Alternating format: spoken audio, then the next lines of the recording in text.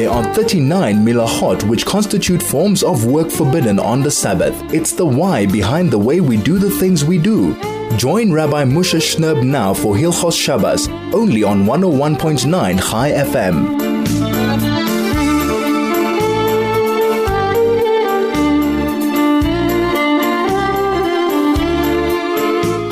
101.9 Chai FM, soul to soul, back on your radio. Erev Shabbos Kodesh Parshas Naso Tavshin Pei Beis, as we sit in the afterglow of Chag HaShavuos, and such a warm welcome to all of our radio family. I hope you had a wonderful, wonderful Yom Tov, the 3-day job, the full thing, lots of food, lots of Torah, lots of opportunity to spend time together with family and your community. What an inspiration. What an amazing lift we got. And I hope we're still kind of flying high on the effects of that Chag. But now we have a new Parsha, we have a new week to talk about things that are important to this week. And two of the main issues in this week's Parsha is first about the woman, the Isha Saita, a woman whose wife has gone astray and seemingly committed treachery against her husband, and the man or woman who decides to take upon himself a Nazirite vow of abstinence. And it's so fascinating. In the pre-Tzaddik, the Rav Tzadok HaKohen from Lublin notices a very striking disparity with regards to the halachos, to the laws associated with Saita and Nazir in the Torah and their placement in the Mishnah and Gemara. In the Torah, the laws of Saita, the wayward wife, precedes those of the Nazir. In contrast, in the Gemara, Meseches Nazir comes before Meseches Saita. And Rav Tzadok is of the opinion that an important moral lesson can be derived from the Torah sequence of Saita before Nazir. The Saita is a woman who is suspected of acting immorally outside of her marriage. A woman whose infidelity plummets to such a low level must have either drunk too much and while perhaps in the state of inebriation, lost her moral compass. A woman in control under normal conditions, right, could never abase herself in such a manner. Chazal, right at the beginning of Saita, explain the juxtaposition of Nazir to Saita.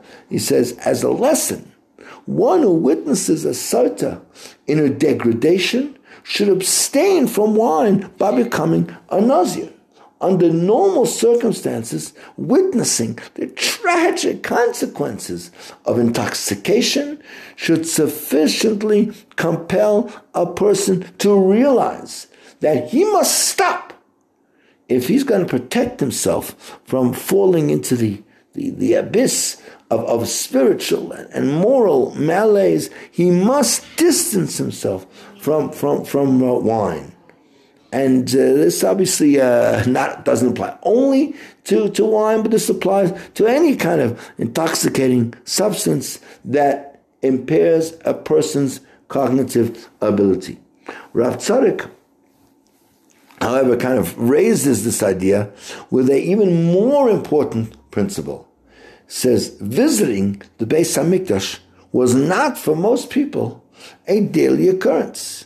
It would be unusual for an individual to witness the degradation of a Saita during one of those rare moments that brought him to the Beis HaMikdash. For such an unlikely event to occur at a time when he just happened to visit the Beis HaMikdash is clearly not a coincidence. This is absolutely a hashkacha. It's a heavenly kind of manipulation in order to issue a wake-up call to this person. He may unconsciously be concealing certain flaws in his own character that could lead to him, chas v'shalom, unconsciously be becoming a spiritual and moral train wreck. HaKadosh Baruch Hu is conveying to him, do something quickly, take action right away. We cannot view any event in life as random. One who sees or experiences something out of the ordinary should not ignore it. Hashem is speaking to you. Hashem is attempting to wake him up from his kind of lethargy. And it's either now or very, very often, this might be the last chance one has. This is 101.9 Chai FM. The program is Soul to Soul. There's so much more to talk about. Please stay with us. This is Hilchos Shabbos with Rabbi Moshe Shnerb, only on 101.9 Chai FM. 101.9 Chai FM, Soul to Soul, back on your radio, Erev Shabbos Kodesh Parshas Naso, Taf Shin Pei Beis, as we prepare for another amazing Shabbos. Baruch Hashem, Shechionu v'kiyamonu v'giyon l'zman zeh. We've been zeiche to another week, to another Shabbos. We got this week through Chag HaShavuos, and I hope it was a beautiful and inspirational Chag for each one of you. One of the main subjects dealt with in this week's Parsha, even though it may not be the longest in terms of psukim, it's only approximately 6 psukim in the Torah, but is the concept of Birkas Kohanim, which we zeiche here in Chutz La'aretz, here outside of Eretz Yisrael, to experience on the Chag, on Shavuos. In some places in Eretz Yisrael, they actually get to duchen, or as it's called, Birkas Kohanim, every single day. And let's talk a little bit about the tremendous benefits of Birkas Kohanim. You know, there's a Gemara in Sanhedrin towards the end, the Kuf Yud Gimel, that says, Tzadik ba la'olam, when a tzaddik, a righteous person, comes to the world, Toiva ba'a la'olam, all kinds of goodness comes to the world. Now, Rabbi Yosef Chaim, the Ben Ish Chai, in his Sefer Ben Yoyada, has a slightly different text. He says there's a text that says, a tzaddik ba la'olam, toiv ba la'olam. Instead of ba'a, which is the feminine, when it says tzaddik comes to the world, so good comes, but the word is ba in the masculine. And he explains that someone who merits to fulfill all the Torah, from Aleph, from the very beginning, at Taf, until the very end. So such a person is called a tzaddik. He's completely consistent, he's completely regular in fulfilling every aspect of the Torah, and therefore deserves that honorific of being called a tzaddik.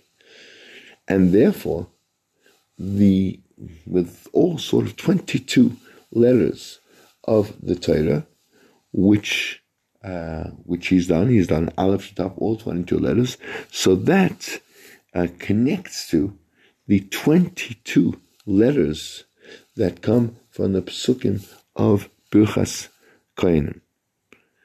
Now, if you look at the psukim of that are the 3 psukim that are Birkas Kohanim, so we can deduce from there a name of Hashem that has in it 22 letters. We know that the Birkas Kohanim has 15 words in it, and it's actually doubled because each one is first called out by the Chazan and then repeated by the Kohanim, so it's doubled. And he says that produces the word Toiv, because Toiv is 3 letters, Tes, Vav, Beis. Tes, Vav is 9 and 6 is 15. Beis times 2. So therefore, Birkas Kohanim produces the word Toiv.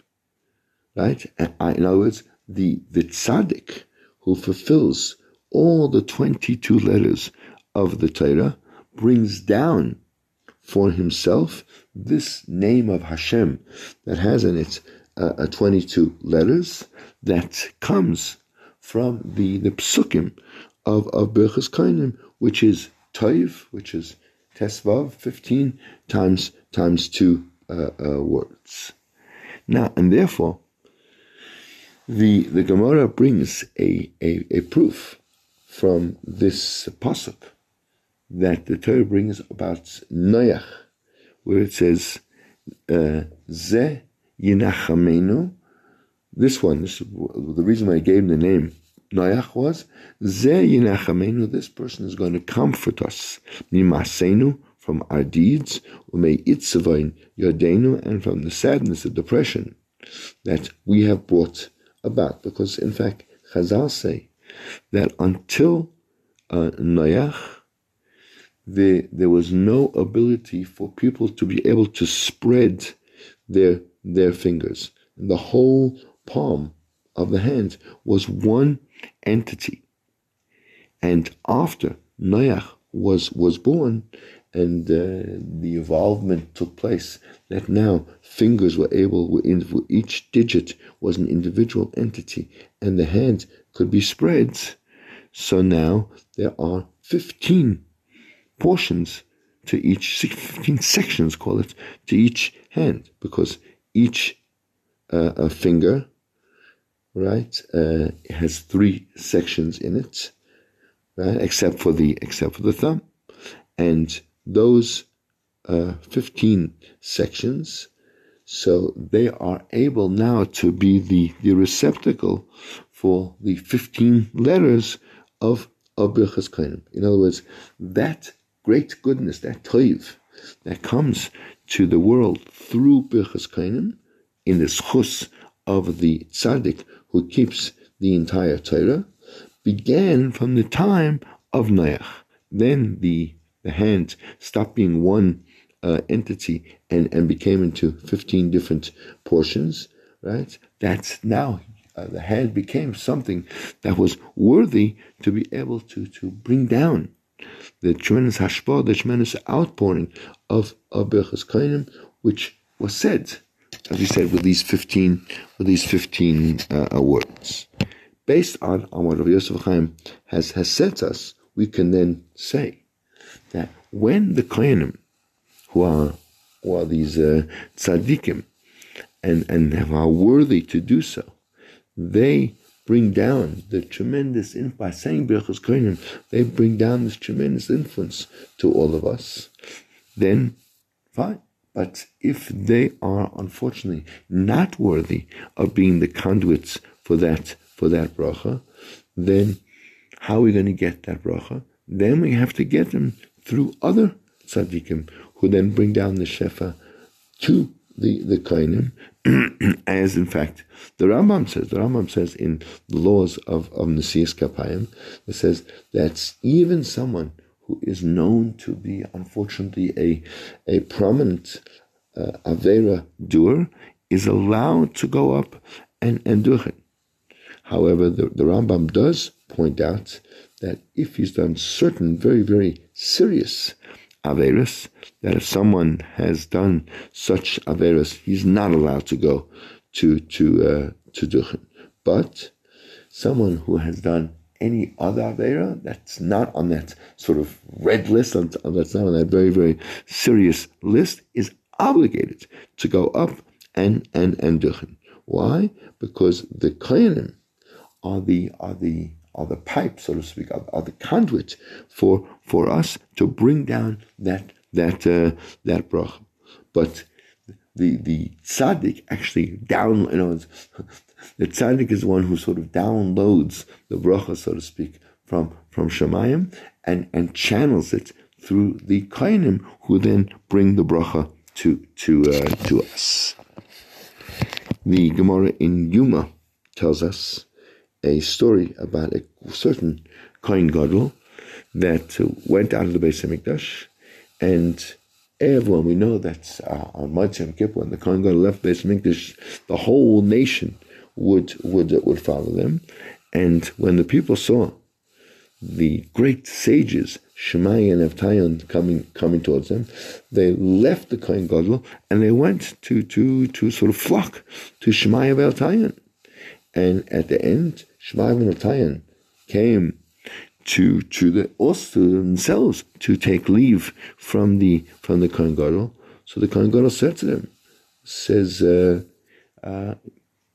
he said the words, Yelchu b'nei gerim l'shalom. You sons of converts, go in peace. So they said to him, why are you saying something like that? Why do you call us b'nei gerim? Right? Someone who's doing the actions of Aaron HaKohen, right? That's the way you talk. So they gave him a bracha back. It says, Al yelchu b'nei Aaron l'shalom. That if that's the way you talk, then those who are the descendants of Aaron, they should not go in peace because they're not acting in the way that Aaron acts. We'll be back in a moment to flesh out the story and give us a lot of insight into what Birkas Kohanim is and how we need to revel in the privilege that we can be the recipients of that bracha at least a few times a year. This is 101.9 Chai FM, Soul to Soul. We'll be back in a moment. This is Hilchos Shabbos with Rabbi Moshe Shnerb, only on 101.9 Chai FM. 101.9 Chai FM. This is Soul to Soul, back on your radio. Erev Shabbos Kodesh, Parshat Naso, Tafshin Pei Beis. We are talking about the great mitzvah of Birkas Kohanim, and we're telling a story. The Gemara tells a story about a certain Kohen Gadol, and we know the minig was that on Motzei Yom Kippur, after the Kohen Gadol finished his amazing avodah of representing the entire Jewish nation and achieving kapara for the entire Klal Yisrael. So after the Kohen Gadol finished his avodah, the minig was that Klal Yisrael, the Jewish nation, would accompany the Kohen Gadol to his house. And there was a big custom, if you could, to be able to be zeichet, to kiss the hand of the Kohen Gadol. Sometimes it's brought that the Kohen Gadol wouldn't get home for hours after Yom Kippur was over, because so many people wanted to get the opportunity of greeting him and kissing his hand. In fact, in the Sefer Shevet Yehuda, he actually brings a depiction of the scene, and he says he has an old manuscript that he found in Rome, where one of the servants of Titus described the scene that he saw on a Motzei Yom Kippur. And obviously he did this at the behest of the Romans, because the Romans were very interested in building a Beis Hamikdash, or a house that looked exactly like the Beis Hamikdash in Rome. And he says when the Kohen Gadol left, the honor he received was unbelievable, because all the people that when Yerushalayim would pass in front of him, most of them were carrying wax torches made out of white wax, and they were all dressed in white clothes, and all the windows along all the streets were decorated and full of candles. And the Kohanim, he says, actually told me that many years the Kohen Gadol didn't get home until midnight, because there were so many people who were passing by, and they all wanted to have the opportunity to kiss his hand. And even though all of them were still fasting, they didn't want to go home until they actually had the chance to see the Kohen Gadol and to take him and to kiss his hands.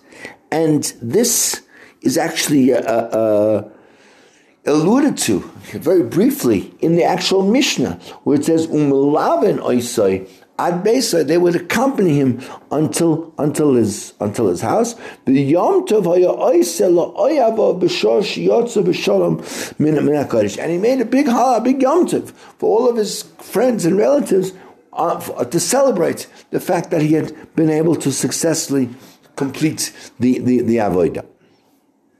Now, the Gemara says that when this one Kohen Gadol met Shemaya and Avtalyon were the two Gedolei Hador at that time, So he spoke to them, and he said to them, Yosam b'nei Amamaya l'shalom. He says, which Rashi explains, that you are people from other nations. In other words, it's an expression to Gerim. You are the sons of Gerim. And as the Gemara brings down in Sanhedrin Tzalivov, that in fact, Shmai and Naftalion were descendants of Gemara says that the descendants of Sisra, they learned Torah in Yerushalayim. Sisra was the general of Aram who caused so much trouble to the Jewish nation and was finally killed by Yael. And then it says, from the descendants of Sancherev, right? They taught Torah publicly. And who were they? Shmai and Naftalion.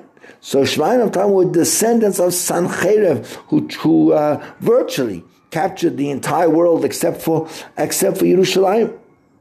So when he said something like that, it was a double insult to them. In other words, not only are you descendants of Genim, but you actually come many generations back from Sancherev, who wanted to destroy Yerushalayim and to destroy anything that was of Kedusha. And he was implying, says, this is in contrast to me, says the Kohen Gadol, because I just came out of B'Kodesh HaKadoshim. I came from the holiest place, as opposed to you, who look where you stem from. Well, look where you come from. You come from Sancherev. I come from the Kodesh HaKadoshim. Shmai and Naftalion answer him, and they say, believe me, it's better to be who we are, sons of foreign nations, who follow the path of Aaron HaKohen, than to be like you, who's actually an actual descendant of Aaron, but who doesn't follow his path. And they were alluding to him that we know the midah of Aaron was, as the Chazal tell us, that Hillel HaZaken said that Have Talmidav Shel Aaron, be like the disciples of Aaron. Oyev Shalom, love peace. Roidev Shalom, chase after peace. Oyev Esabrios, love people who will cover Torah and bring them close to Torah. Now, Ben Aaron, the descendant of Aaron, is not only one who actually is merits to work in the Beis HaMikdash, right? The Kohen is a person who loves other people and tries to bring them close to Torah. Your actions, say Shmai and Naftalion to him, not only that you're not acting with peace and brotherhood and love, on the contrary, you're trying to push people away from Torah with your insulting in remarks, instead of trying to bring us close. The Koshen Samagid in his Sefer Avodas Yisrael explains, what does it mean, Avdu Uvda da Aaron, that you're not doing the job of Aaron, right? That we know that Shmai and Naftalion helped the Kohen Gadol to reach the proper level in order to be Roy, in order to be able to go into Kodesh. You can't just go into Kodesh Dashim. You have to be on an incredibly high level. Shmai and Naftalion helped the Kohen Gadol reach that level where you'd be able to go into the Holy of Holies, into the Kodesh HaKadoshim, and to get out alive, right? And this is kind of along the same lines as our concept of a shliach tzibur, of the chazan, who successfully represents the community who sends him, and so to speak, helps their tefillos, helps their prayers to go up to Shemayim in the merit of the tzaddikim. So too that they were, so to speak, Shmai and Naftalion, because their merit helped him achieve the level that he could go into the Kodesh HaKadoshim. It was as if they were with him in the Kodesh HaKadoshim. And this Kohen Gadol, not only wasn't he grateful for the help, but what's he being so arrogant about? I come from the Kodesh HaKadoshim. You come from Sancheriv. And he says, we can explain it perhaps using the words of the Mojitza Magid, who says, the famous Gemara in Brochas of Rabbi Yishmael ben Elisha, who went into to bring the Keteres, Lifnai Lifnim, into the Kodesh HaKadoshim, and he saw a Kasriya, Kar Shem Tzvakas, he saw some manifestation of the Eibishter, and it said to Yishmael, he says, Yishmael b'ni borcheni, Yishmael my son, bench me, give me a bracha. And Rabbi Yishmael, even though he himself was the gadol of the Chachamim, it wasn't only in his own zechus that he was zeiche to this incredible vision where he saw something of HaKadosh Baruch Hu. It was through the greats, the other Tanoim who were alive in his day, and they helped to elevate him and raise his level of kedusha as tzaddikim do. That we know that tzaddikim have the ability to take the tefillos of the shas, the tefillos of the chazan, with their kedusha and elevate them to shemayim, and through their zchus, he was zeicha to everything that he merited. So, based on what we've been saying, so we could perhaps say that most likely the Kohen who was this Kohen that we're talking about in the time of Shemaiah and Avtayan, in the time of the second Beis Hamikdash, right, probably wasn't himself such a great person. We know that, in fact, in the second Beis Hamikdash, they went through hundreds of Kohanim Gedolim. Some of them only lasted 1 year until one Yom Kippur. Most of them didn't manage to get out of the Kodesh HaKadoshim alive. So most likely, what gave this Kohen Gadol the ability to survive the experience of going into the Kodesh HaKadoshim? Right? How was he able to go in and go out safely? It was certainly through the zechus of Shemaiah and of Tayan, that they were at that point the Gedolei Hador, and they elevated and they carried this Kohen Gadol, and they carried him to the level that he could survive, and therefore that was their answer to this Kohen Gadol. Don't be so arrogant. Don't think you're so great. Or certainly don't think that you're greater than us, because they, Shemaiah and Tayan, they were following the practices of Aaron HaKohen, right? Where the main avoid of a person is to Oyev Shalom, to raise everyone's level. They were doing that, and that's what actually helped him. And he shouldn't take the greatness for himself. Based on what we've been saying, based on what the Ben Ish Chai said, this whole lesson applies not only on Yom Kippur, but every single time there's a concept of Birkas Kohanim, where the Kohanim bench us. It's the tzaddikim that bring down the great shefa, the great outpouring of HaKadosh Baruch Hu's kindness to this world. And the tzaddik then does a transfer. How does it make it actual for us? How does it actually filter down to each one of us? It's transferred to the Kohanim, and they bring it to all of Klal Yisrael.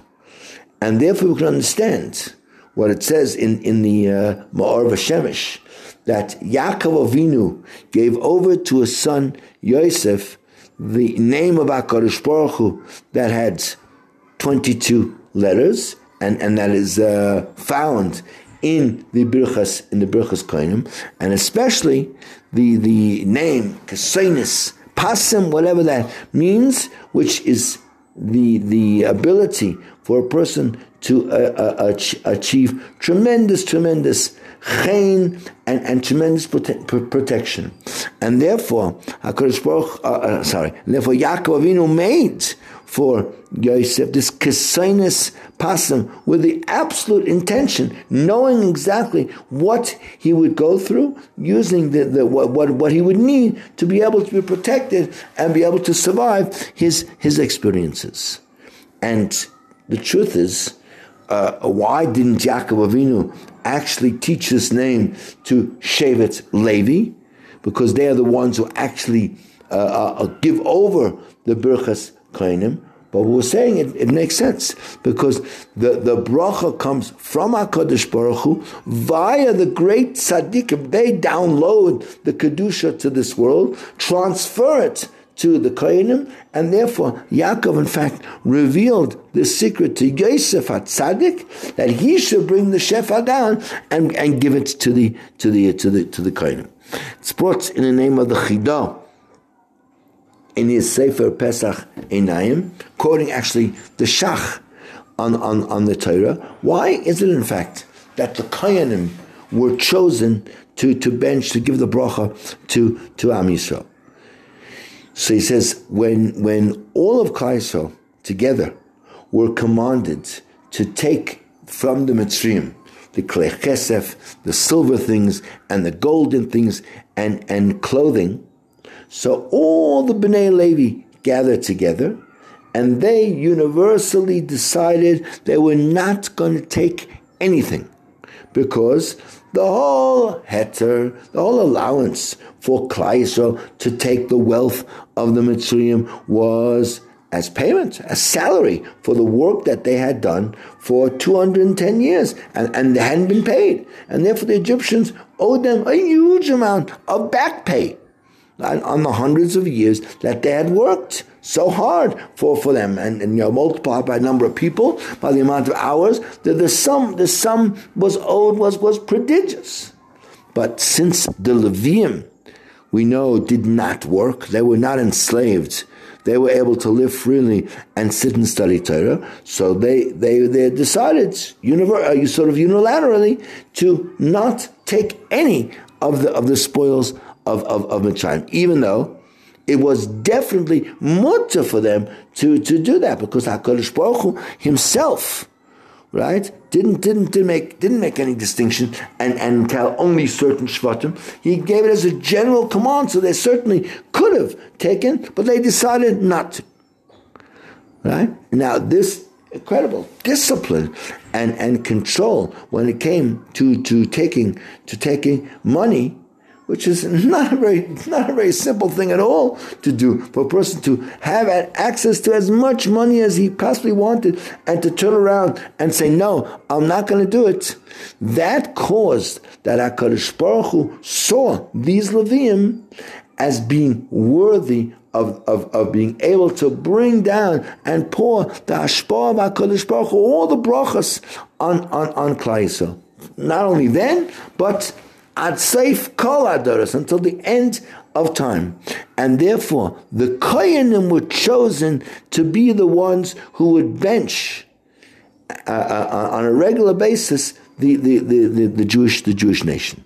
And therefore, we can now perhaps explain a Gemara in Meseches Megillah on Daf Chazayin, where the Gemara relates that Rav Huna once appeared before his Rebbe Rav with a belt made out of grass, which kind of kept his clothing. He didn't have a belt; he was wearing just this grass thing in place of a belt. So when Rav asked him, "What's going on? Why are you wearing this?" So Rav Huna answered that he didn't even have money to buy wine to make kiddush, and therefore he took his belt.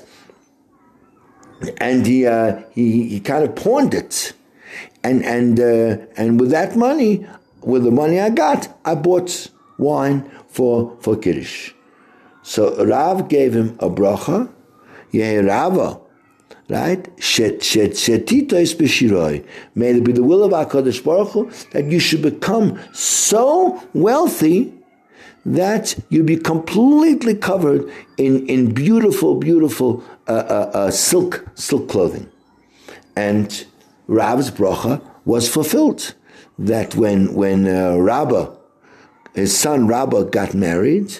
So it says there, Rav Huna Inish Gutzahave, that Rav Huna was a very small man, and he was asleep on a bed, and his daughters and his daughter-in-laws, who didn't realize that he was actually in the bed, so they took off their clothing and they threw them on his bed until he got to the point that he was completely kind of submerged in these silk clothing. In other words, the bracha of Rav was in fact fulfilled, and Rav Huna became so wealthy that he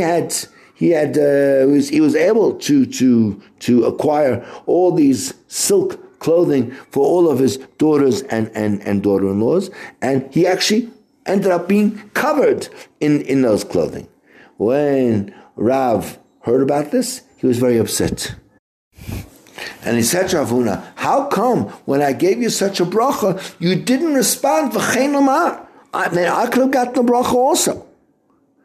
So in other words, Rav was upset at Rav Huna that he should have said, why? Because Rav Huna, when he actually pledged his belt in order to fulfill the mitzvah of Kiddush over wine, he proved that he had no desire at all for anything physical, for any money, because he could have fulfilled his obligation of Kiddush on Friday night. We know if you don't have wine, you're allowed to use bread for Kiddush on a Friday night, and any kind of Chama Medina in the day. And nevertheless, he gave away his very last money in order to do the mitzvah of Kiddush properly.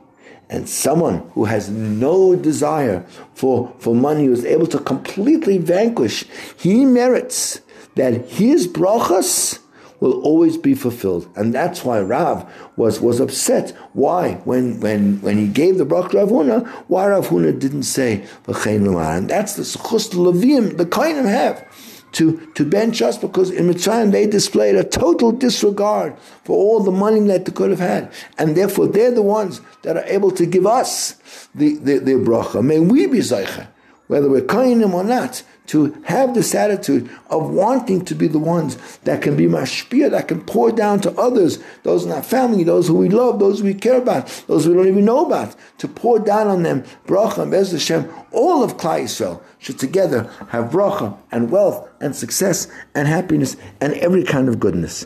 We'll be back in a moment. This is 101.9 Chai FM, soul to soul. This is Hilchos Shabbos with Rabbi Moshe Shnerb, only on 101.9 Chai FM. 101.9 Chai FM. This is Soul to Soul back on your radio. Erev Shabbos Kodesh, Parshat Naso, Tov Shin Pei Beis, still in the glow, in the afterglow of Chag HaShavuos. We're still in those first 6 days after Chag HaShavuos. And I just hope it was a wonderful, wonderful, amazing experience for you. The experience of learning, of growing, of hearing some good shiurim, of wanting to commit ourselves to Torah. And of course, the good food certainly didn't hurt at all, though maybe if we had too much of it, it did hurt a little bit. But anyway, we're on to another beautiful, beautiful Shabbos, and as we always do at this time on the show, let's talk about the important details of what we need to know for this Shabbos. So this Shabbos is still the earliest of the year, so if you want to get Shabbos started at the earliest possible time, so you can light Shabbos candles in merely about an hour and a half. At 4:17, you can already light your Shabbos candles and get everything started. We need a rest. We've had a week, it's been quite a week, even though it only started on Tuesday, but it's been quite a compressed week. We're all looking forward to a beautiful, beautiful, restful Shabbos. So 4:17 beckons and says, right, let's get our Shabbos started as early as possible. Let's get those candles on. Let's get all the food that we need ready for Shabbos, all cooked and on the hot tray, or wherever it's going to be, so that we can daven, you can say HaKabbalah Shabbos, or of course, even better, let's go to shul and accept the Shabbos as part of the community and sing l'chadoidi together and daven together. The latest time for lighting Shabbos candles this afternoon is at 5 minutes past 5. 5:05 is the latest time for benching licht, and that's to make sure that everything is organized before that time.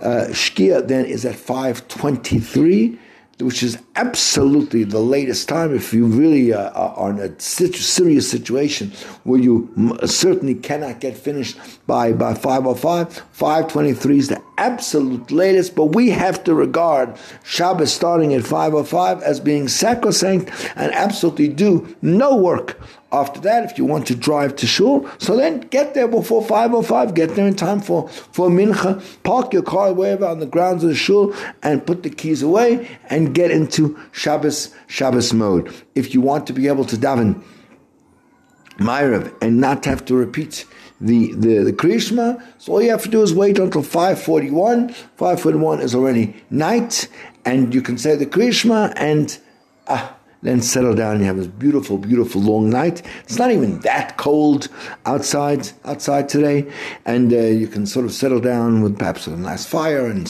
some good food and good company, and please some divrei Torah and zemiros, and make it just a beautiful, beautiful and wonderful, wonderful Shabbos night. Tomorrow, of course, is in Chutz La'aretz, Shabbos Kodesh Parshas Naso. In Eretz Yisrael, they're already laning Ba'aleska, but we're laning Parshas Naso, which of course is the longest Parsha of the year. And the Shlosh says that it's not for nothing.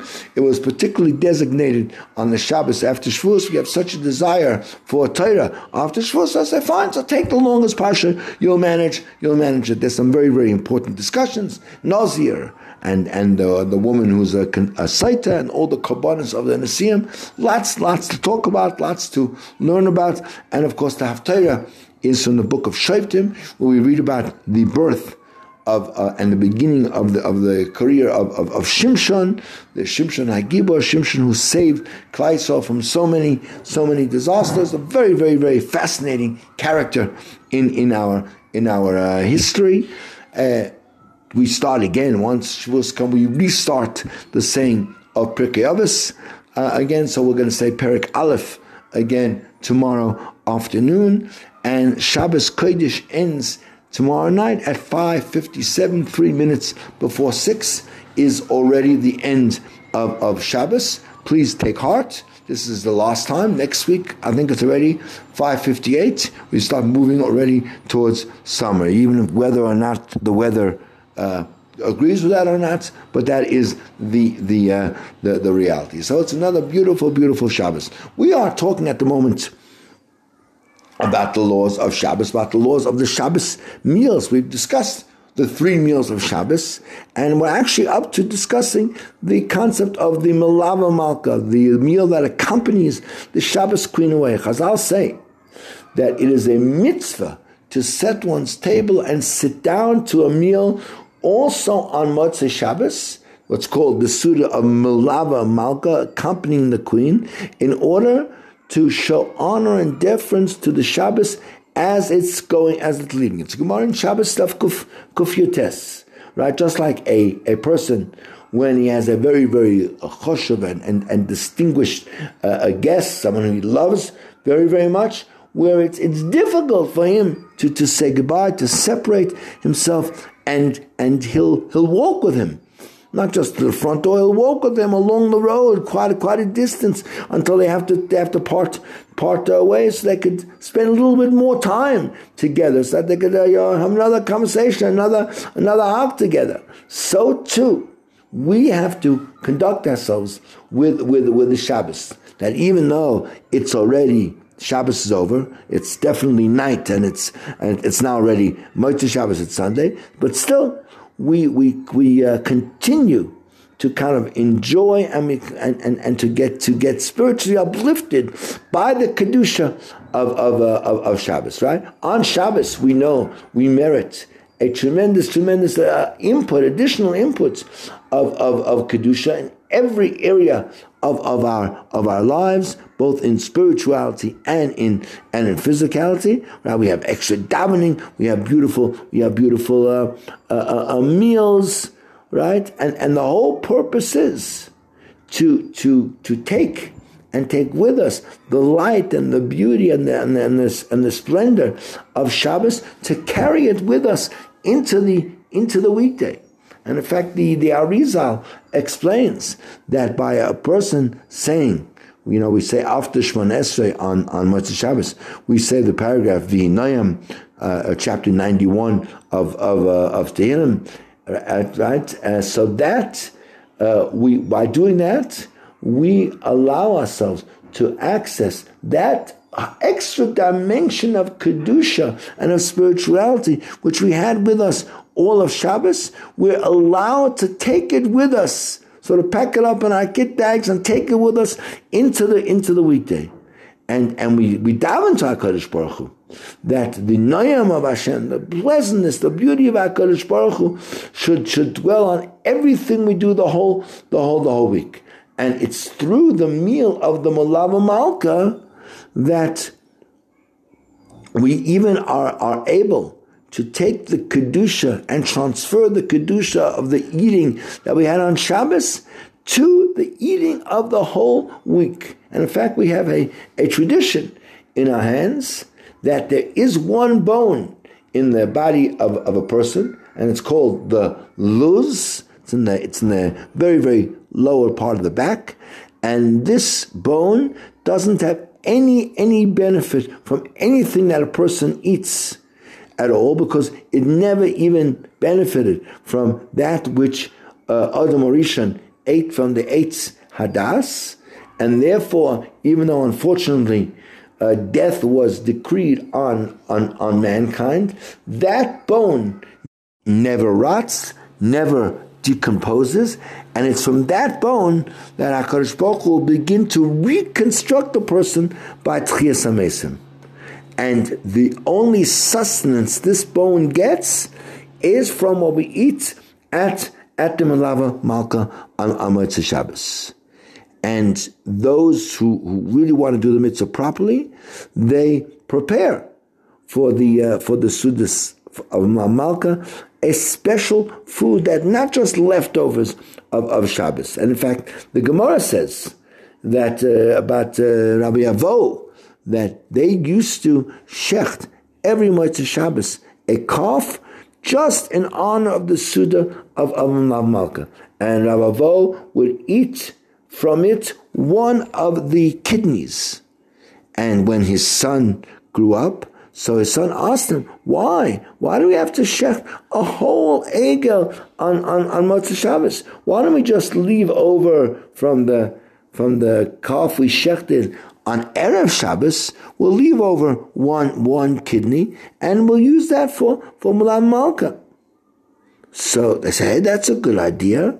And they didn't shecht any more Motzei Shabbos. They just kept over one of the kidneys from the meat of Erev Shabbos for the Motzei Shabbos, and came along a lion and ate up the calf that was going to be used for Motzei Shabbos. In other words, they didn't gain anything by not shechting the animal. And they bring this story in the Gemara in order to teach us that it's definitely fitting for us to go out of our way and to prepare some special food in honor of the Suda of Malka, and not just to have some leftovers from the Shabbos food. We'll be back in a moment. This is 101.9 Chai FM, Soul to Soul, and this is the greatest Jewish radio station in all of Africa. This is Hilchos Shabbos with Rabbi Moshe Shnerb, only on 101.9 Chai FM.